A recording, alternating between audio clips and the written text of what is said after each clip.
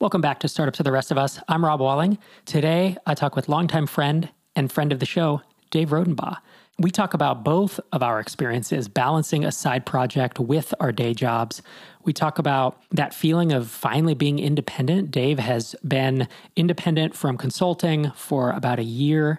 We talk through what was surprising for him and not. And I share the same thing. This is very much more a collaborative conversation than an interview. And since Dave and I have known each other for more than a decade now, he actually attended MicroConf 2011, the very first one. He's one of the handful of folks that are still around in this community who've been going to MicroConfs for, more than 11 years now. And since he and I know each other so well, the conversation flows. I feel like it's candid, and we give some authentic thoughts on what it takes, or at least in our experience, what it took working nights and weekends, balancing that side project with a day job, and eventually struggling with the decision in our own different ways of when to quit that consulting work or when to quit that day job when you may have a significant other and or a mortgage and kids. So with that, let's dive right into my conversation with Dave Rodenbaugh.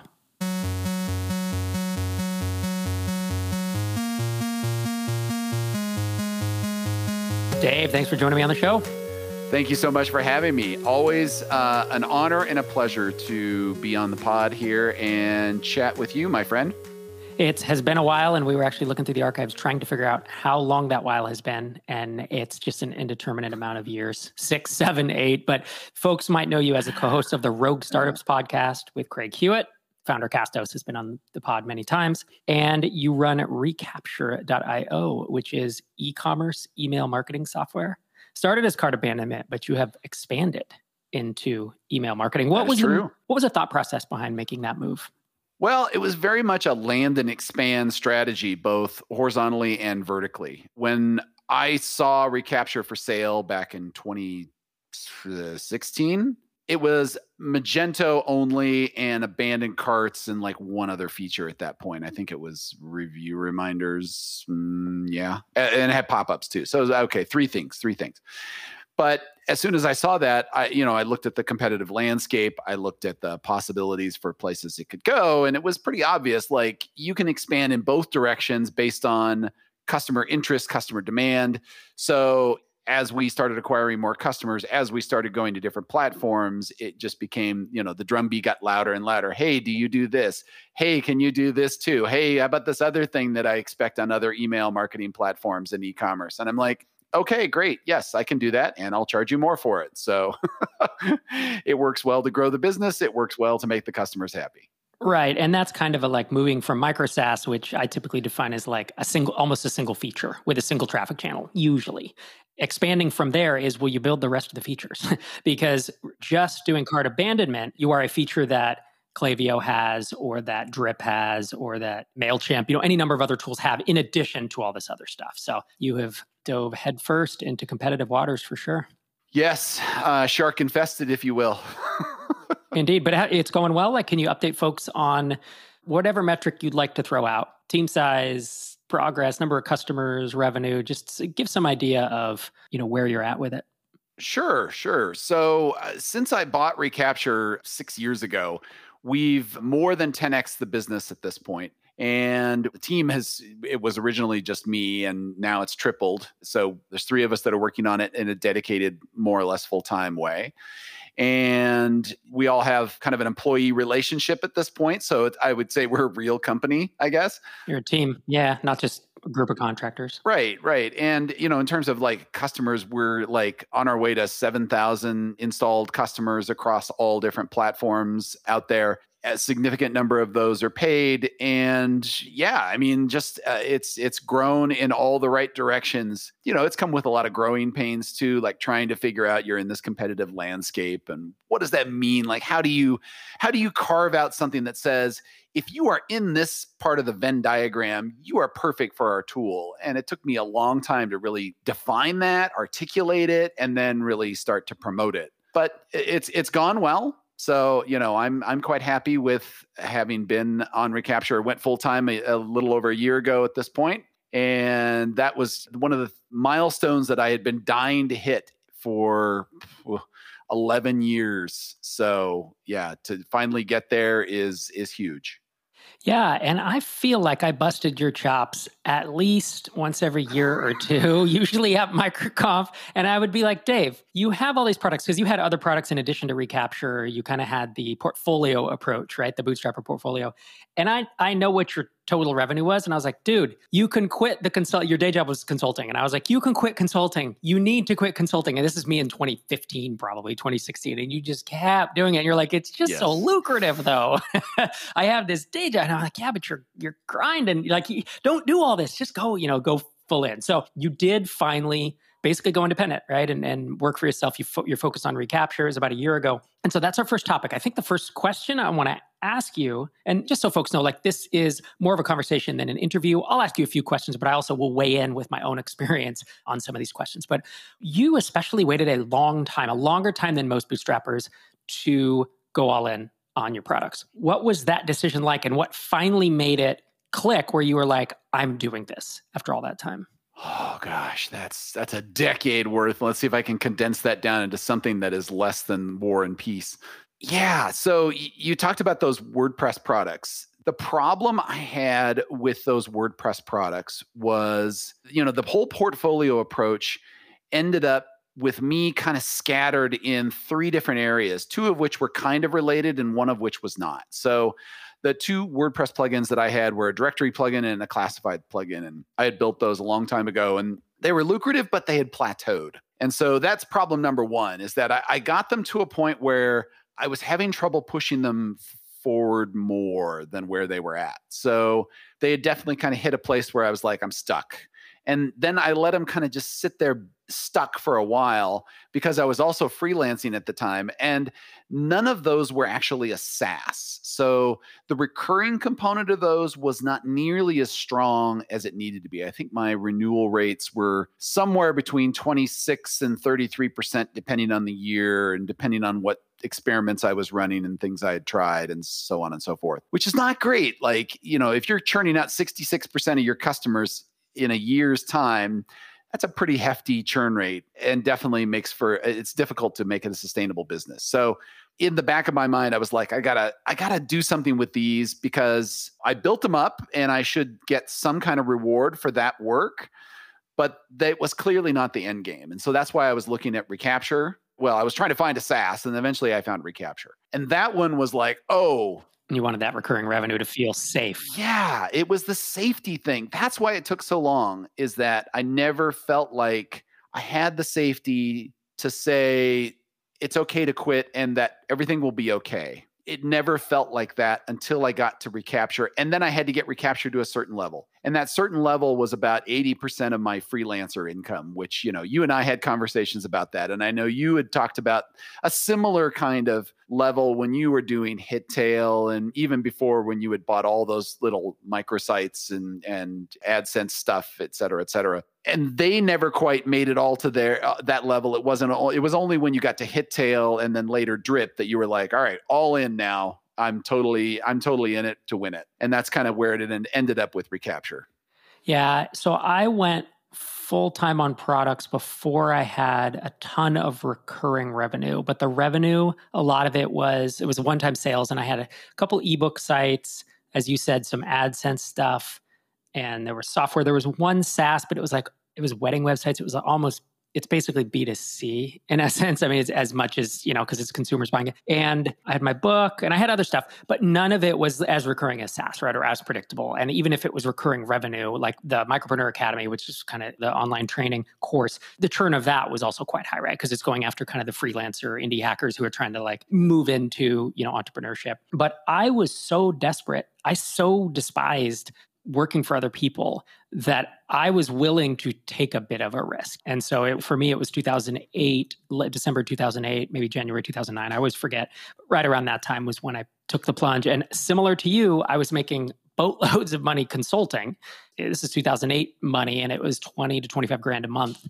And I remember quitting my day job, or quitting that, basically winding down a project once my products had hit about 8,000 or 9,000 a month. And it was a lot less, but we didn't need any more than that to live on, right? It was just Sherry and I, one child. And at the time we were in, were we in New Haven, Connecticut or Boston? Yeah, it was. And so it was just, we had an apartment or a townhouse, but not like your lifestyle perhaps expand. I shouldn't say one's lifestyle tends to expand as they get older, have more kids, do more things. And so certainly couldn't live on that now, given our lifestyle. But for me, there was such a motivation to get that freedom that I was willing, I think, to take a bit more risk, than other entrepreneurs do. And I also think, I remember, Dave, you talked on Rogue Startups at one point, that when you were younger, was it your dad who started a business and it failed? Or at some point you were really low on money or something, and entrepreneurship had done that. And so I think there was a scarring almost. Yeah. So the exact event was that my father got laid off when he was pretty close to my age now. I think he was 57 and I'm 52. So when that happened, the timing was really terrible. It was my junior year in high school. We're preparing for college. There were house expenses and some other things that were going on. And previously there had been some investments that went way south, like a CPA basically absconded with money from a bunch of different people, not just my father. So the timing was, it was a scarring. It was a literal scar, some financial trauma. So when I saw that happen, I'm and he couldn't get another job after that. That was the hard part. That was the hardest thing to see, is that, he sank into depression and put all this effort into it, and just was getting nothing back. It was straight up ageism, right? And I saw that, and it was always sticking in the back of my mind as I was working for the first 10 years. I'm like, what happens when I'm 50? What happens when I'm in my 40s? And then of course, tech is famous for ageism. So the later I got in, I was in my late 30s, and I'm like, I need an exit plan here, and it needs to be something that I control, not somebody else. So that was what the main motivator was, to really find something, make it mine, make it big enough, and make it something that I felt I could be proud of and sustain and carry on when it was ready.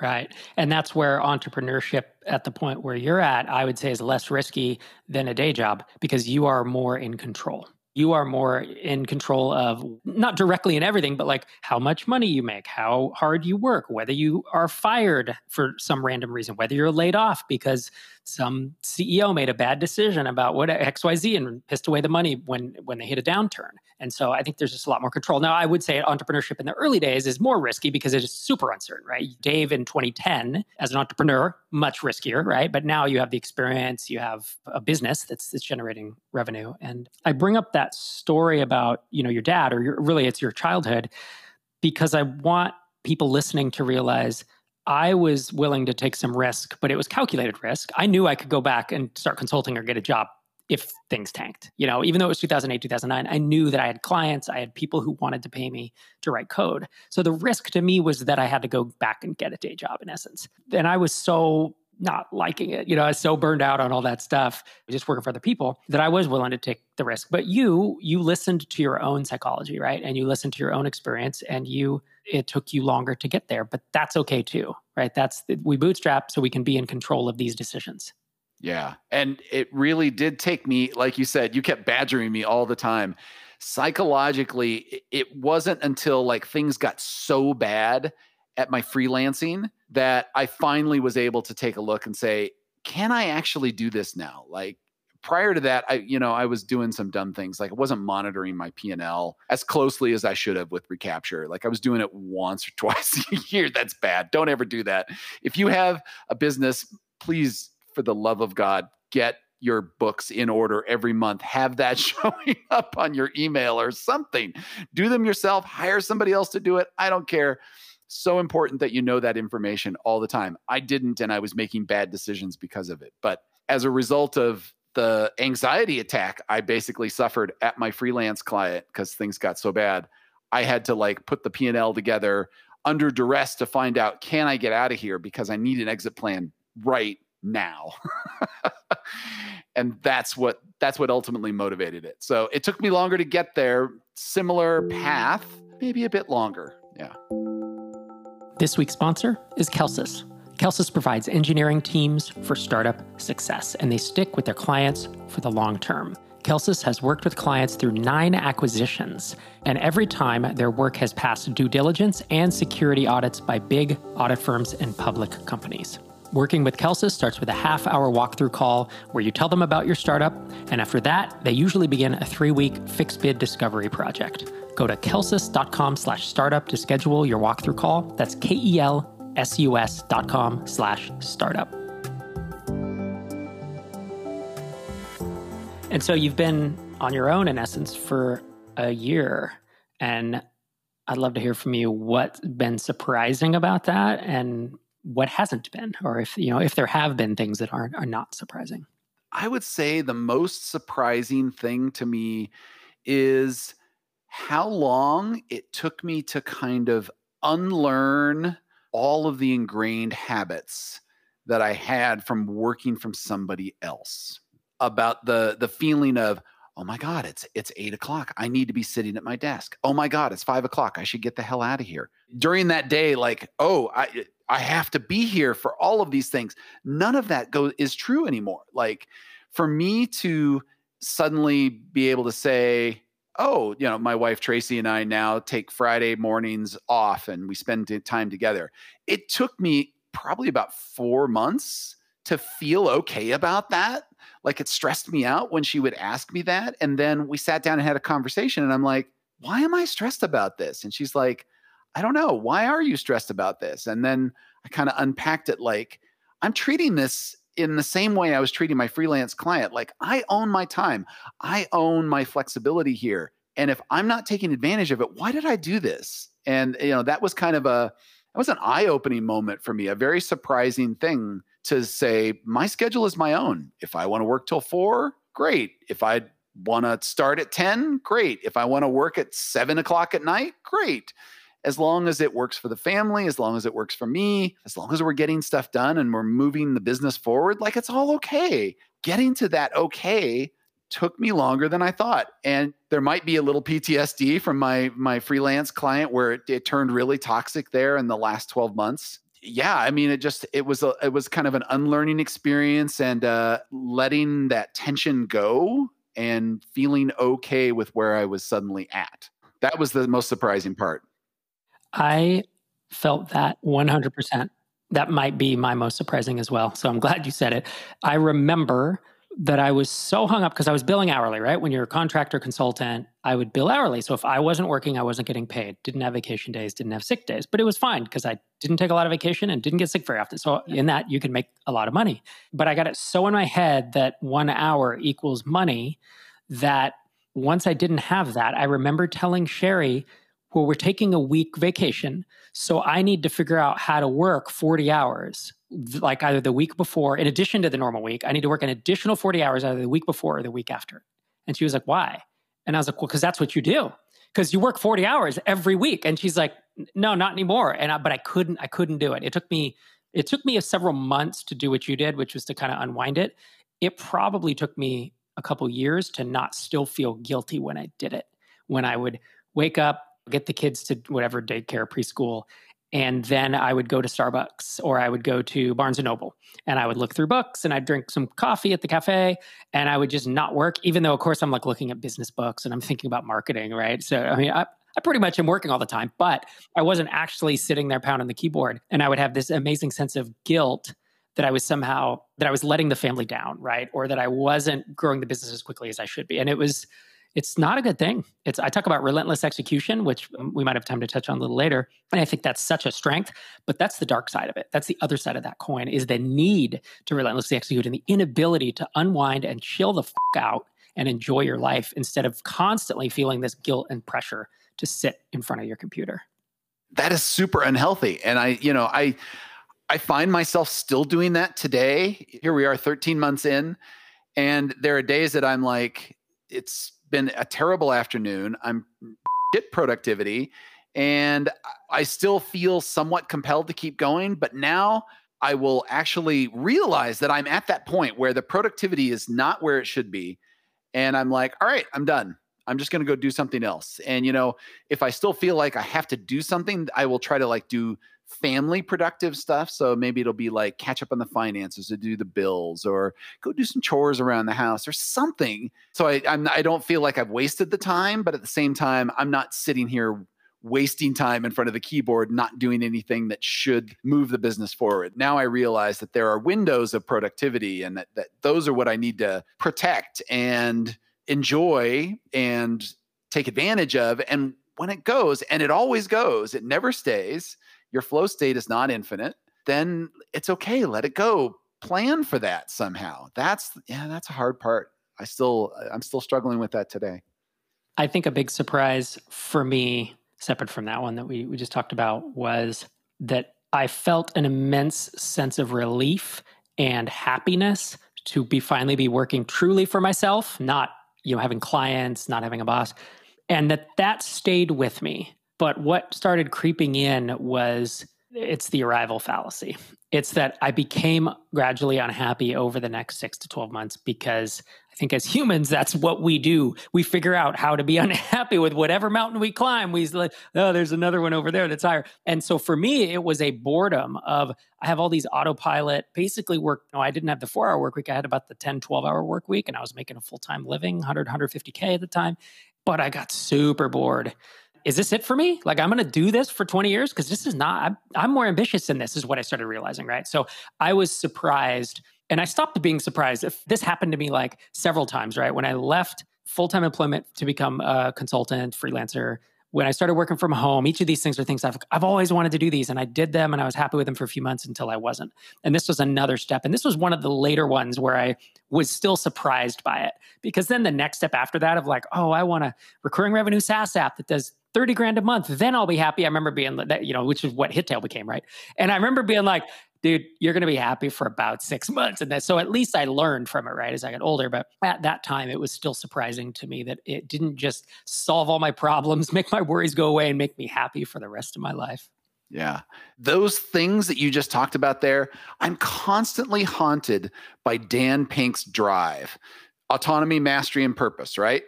I've never gotten to a point where I'm like, okay, I'm happy, and none of those 3 things are present. And the problem is that when you get happy with those 3 things, you will eventually also get bored because you are no longer doing those 3 things. Your purpose will change, or it wanes over time, or you've achieved mastery. So now what? And you may have autonomy already. Great. But when you aren't changing that mastery and finding something new to learn, or your purpose just isn't there anymore, you've automated the crap out of it. And what's your purpose? Like, those things make me bored too. And I worry about that a lot. In fact, with all the frothiness that's going on in the M&A market and PE firms just getting stupid with throwing money around left and right, buying companies up willy-nilly, I've entertained, could I sell Recapture? Oh, yes, I could do that. But what would I do then? I know that that's an important question. And if I don't answer that question before I do the other question, then I'm going to be in huge, huge trouble, because the times that I have sold things, it's been when I had something else to jump to. Like, oh, I'm selling the plugins, but I've got Recapture to focus on. Oh, I've sold these other tiny businesses. Well, but I've got the plugins to focus on, or something like that. I don't have something else. And so that lack of purpose says, then I'm not done with this yet. So until I find another purpose, then I can say, all right, maybe I'm done with this. But it's the same set of motivations. And I recognize that in everybody, when they don't have that purpose and they get bored, they're not happy. And it doesn't matter what level of success you achieve. You could have tens of millions of dollars and lack purpose, and you're going to be miserable. That's why retirement is hard for a lot of people, right? And I think our generation and younger is probably, now that we have the internet and we have podcasts and YouTube channels and social media, the ability to kind of make a living in these ways, I don't know if I will ever retire. Like, I don't know that I will. Like, my dad stopped working one day because he had to go into an office and manage construction projects. And you don't want to do that when you're 75. I don't know that I'll be still doing a podcast and YouTube channel when I'm 75, but will I still be thinking and writing books and advising startups? I think so. Like, I don't know why I would stop doing that as long as I was able to, physically and mentally. It's just different. It's different these days. One thing I want to call out, you said, what would I do if I sold? And you hear that from like Basecamp would say, David and Jason Fried would say, what would I do if I sold? For them, I struggle with it a bit more. I find bootstrappers repeating that and mimicking it and saying like, what would I do if I sold? And I think if you can sell for 10, 20, 30 million, or enough money to where you never have to work again, is probably how I should phrase it. I actually think that you'll find something to do because you have infinite time and there's no pressure. So if you, Dave, could sell Recapture, I know that it's not at that point yet, but if you could sell it for 20 million and you know that you're set for life, then I would say what would I do next is whatever the hell you want and you'll figure it out. You can be a philanthropist. Maybe you write a book. Maybe you start another startup. Maybe you buy a startup. Maybe you explore hobbies because you literally have no time clock. You can not work on anything that you don't want to for the rest of your life. That is different than I'm going to sell my bootstrap startup for $1 million, right? Which in the US is just... That's not life-changing money anymore. No, it isn't. It can change your life, yeah, but it's not an infinite change, like 20, 30 million. Yes. You're set. You're right. So that's where I would say, like, listener, if you could sell for $1 million or $2 million and you don't know what you do next, fine. Keep growing that business. It's great. And get it to that point if that's your desire to where you can sell for 20 or 30 million. But I do struggle sometimes with entrepreneurs who have changed their life, who have built an incredible business, and they're just like, what would I do next? And but also they don't like their job. Like if you love your company and you're working on it, then fine, keep doing it. I have nothing against that. But it's the kind of this fear mindset of like, I'm not creative enough to be able to replace what I do with this day job that I'm, tethered to it. I want to mix it up a little bit, Dave, and go on to this second topic we were going to talk about, which is balancing a side project with a day job. I get this question fairly frequently, and someone asked me at an in-person event a few weeks ago. It sparked it again in my mind of really, how do you work a day job? And I include full-time, I include contracting, freelancing, whatever you want to call it. How do you balance that with, quote unquote, a side project that you want to become? Your goal is for it to become your full-time income, right? But you and I both have stories of how we've done this. And I want to just toss it to you first and then I'll weigh in. Like, what was your process as you were doing? You had 3 products at the time and you were like traveling. You had a client that you were traveling to. So you hop on an airplane 1 week a month or something. I mean, you had and a family, right? Wife and kids. Yeah. Well, I could tell you how to do it badly in some cases here, but I mean, it's a juggling act. And I'll tell you right now, you can easily deceive yourself into thinking, I can totally do this and master all parts of that. And the reality of it is you will not. Like if you're trying to do 3 different things, let's say you're trying to do the family, you're trying to do the side hustle, and you're trying to do the, contracting job or the full-time job or something like that. I guarantee you at least one of those will suffer and suffer badly. And for most of us, especially men, it's not going to be the full-time job because that's the one you're going to make sure that one still brings in the paycheck. So that means either the family or the side project are going to suffer. And I've seen people that have done both of those. And I have done both of those as well. And neglecting your family, neglecting your relationship with your partner, your SO, that is not sustainable. That will resolve itself in one of 2 ways. Either you're going to say, no, we're not doing this anymore, or something more serious is going to happen, akin to a divorce or other kinds of conflict in there. So that one is going to be really rough. So what ends up happening? Well, your side project ultimately ends up suffering. And if you are lucky enough to get enough revenue, which I was for the plugins, then you can start to hire people to deal with some of those things and take some of that stuff off your plate. But what that ultimately means is that you're still not spending a ton of time on those, and your focus is on the other 2. And so at best you can keep it to maybe sustenance mode, but you're never going to be into like hyper growth, hyper building, hyper expansion, hyper improvement mode. There's a limit to your time. So, there's strategies you can do. You could say, all right, for this period of time, if you're a contractor, you can say, I'm not going to contract, I'm going to work on the side project. And so that way you've got 2 areas of focus. That's great. That's one way to manage it. But then you have to make sure you've got a buffer built up and that your family's on board with that. And, you can handle your finances, et cetera. Then there's another one of saying, all right, well, the full-time job is just not that demanding. I know several people that have had very undemanding full-time jobs. They get their work done in, 15 hours in a 40-hour week, and they got these 25 hours just sitting around. They can do their side project during that time. I had that for a while. So that was part of what helped me build that up. But ultimately, that is not going to last forever, not going to be sustainable. Something will change at some point, and that won't work. But your focus is key to growing any business. And since I have tossed aside full-time consulting I have been able to focus on so many more things and drive Recapture forward and try a bunch of stuff, even stuff that didn't work, more quickly, more easily, now that it's my full-time thing.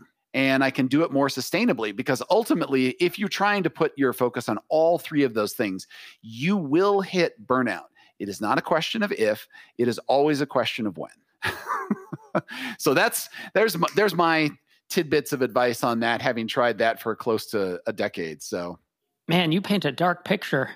This is really, we need something upbeat. Don't do it, man. No, but it's true. It's true. And I get questions on this podcast of people writing in and being like, I just can't swing it. I'm too tired. And it's like, then you shouldn't do it. Or you should take an alternate path to where maybe you work, you're number two at a startup, or you work for a startup, or save up enough money. I've had some friends, I couldn't do this, but with our expenses and having, the family, and Sherry was in grad school. But I had a friend who saved 18 months of living expenses in the bank in cash, and then quit the job and built something. And that also scares me, of course, because SaaS can take a long time, right, to find product market fit. 18's not enough these days. No, yeah, that's tough. I know it doesn't feel that way. But all that said, it is tough. And I think people need to hear that, right? And but there are alternatives, right? Some folks, they self-fund through, as you said, consulting on the side, or consulting during the day, working at night. That's what I did. I always had either a day job or some type of 9-to-5 consulting 5 days a week. And then it was all nights and weekends. And part of it, we didn't have kids. And then when we had kids, it was then we put the kid to bed, and then I would work. And I don't do well on little sleep, but I just forced myself to for a while, where the kid would go to bed at 7, and then I'd go 7 to midnight and then get up and, do that. So I got 5 hours a day, and it was tough. And it was tough on the marriage. But, to your point, you're not going to be great at all three of these things at all at once, right? There's family and there's your side project, and you're going to neglect one of them. And I remember really grinding on it for a while. And then I remember there was a moment where my contract said, you know what? We have you 40 hours. We're running into some financial issues. Could we drop you to 20 hours? And I was like, yes, this is the best idea ever. And so in retrospect, I wished I had thought to propose to them, could I go to 32? Because I had done that with a day job where I'd actually dropped down to 32 hours, 80% time at a full-time job before I left a few months later to freelance and consult. But that was really nice, because then it truly was less of a grind. It wasn't 60-hour weeks anymore, right? It dropped it down to about 50. It was 20 consulting, 30 doing the other thing, and a lot of it was during the day. So I just remember the huge weight off my shoulders. Like I said earlier, when I did finally quit that, I felt like I had so much time, infinite time. I was like, let me get this straight. All that crap I've been doing from 7 p.m. to midnight most nights, I get to do during the day now. And then I have my evenings, and that was actually a reset. That was another surprising one, is I was like, okay, now I need to figure out how to do stuff in the evenings and not think about work, to back to our original point of letting it turn off. It's how do I guess we do have friends, huh? Maybe we should hang out with them sometime, Right. I mean, ultimately, how many times have you said this on the pod over the years? It's a marathon, not a sprint. And if you try to sprint, you can try to sprint for short distances, but it's not sustainable. And you must rest after each sprint, literally and figuratively, both. You have to have that time to rest and recoup and find that sustainable strategy. If you have the burn rate, you can work part-time in consulting and do your side thing. Great, do that. That is more sustainable. If you are single and don't have the demands of the family that you would if you had kids and a SO, great. Then that's an excellent time that you can build the startup. But still, you have to take care of yourself. You will burn out if you just try to burn the candle at both ends, 40 at the job, 20 at the side hustle, and just do that 7 days a week. And you think, oh, the weekends, hey man, I can totally do this, 16 hours on the weekends. No, you can't, not indefinitely. Sure, you can for a while. It won't feel great. And when you hit the wall, you're going to hit it hard. Like you said, I don't want to paint an unrealistic picture of this, because you and I have both tried various strategies on this with varying degrees of success. And on the other end, we both realized focus wins, and you have to find a way to get that and protect that and your health. Those two things, if you don't have those, you're not going to have a business that works.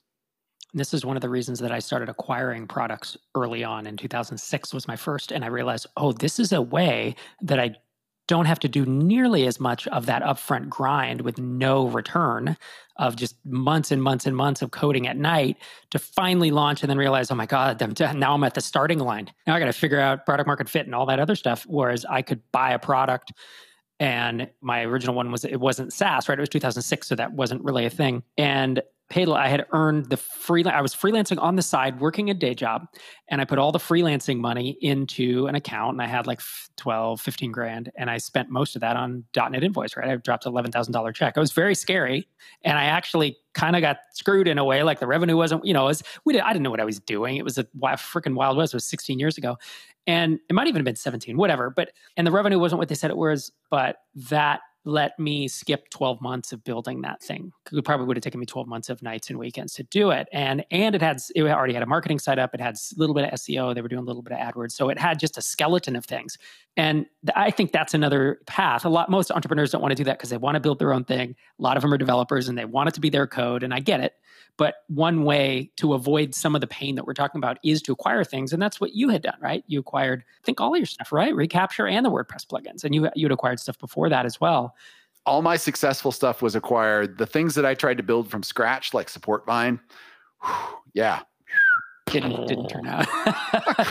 It happens. I mean, it's just, and I'm not saying you can't do that. Like, right. I screwed up on so many levels with that one, not figuring out what the customers wanted, not trying to get people on board in advance. Like I made so many of those, like the last episode, 10 classic SaaS mistakes, right? Your number one was make sure people want the product. I didn't make sure that they wanted the product. I just started building it based on some faulty assumptions, and it blew up in my face $50,000 later. Like dumb things like that will kill you every time, but you absolutely, you get a level up advantage if you can find something that has product market fit, that you think you can grow, that you can see the flaws in, and acquire it for a reasonable price that already has some revenue, some traction, and build on that. Like that's still, to me, a massive advantage today.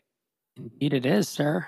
If folks want to keep up with you, you are at Dave Rodenbaugh on Twitter, and we will spell that out in the show notes of this episode. And of course, recapture.io, if folks want to see what you're up to, and you're co-host of the Rogue Startups podcast with Craig Hewitt. Thanks for joining me, Dave. Thank you for having me, Rob. Always a pleasure. Thanks for joining me this week. If we're not connected on Twitter, hit me up at Rob Walling, and of course at Startups Pod if you want to see our fun 90-second video clip that we kick out each week. I hope to connect with you there. Thanks so much for listening every week. Signing off from episode 612. Talk to you next week.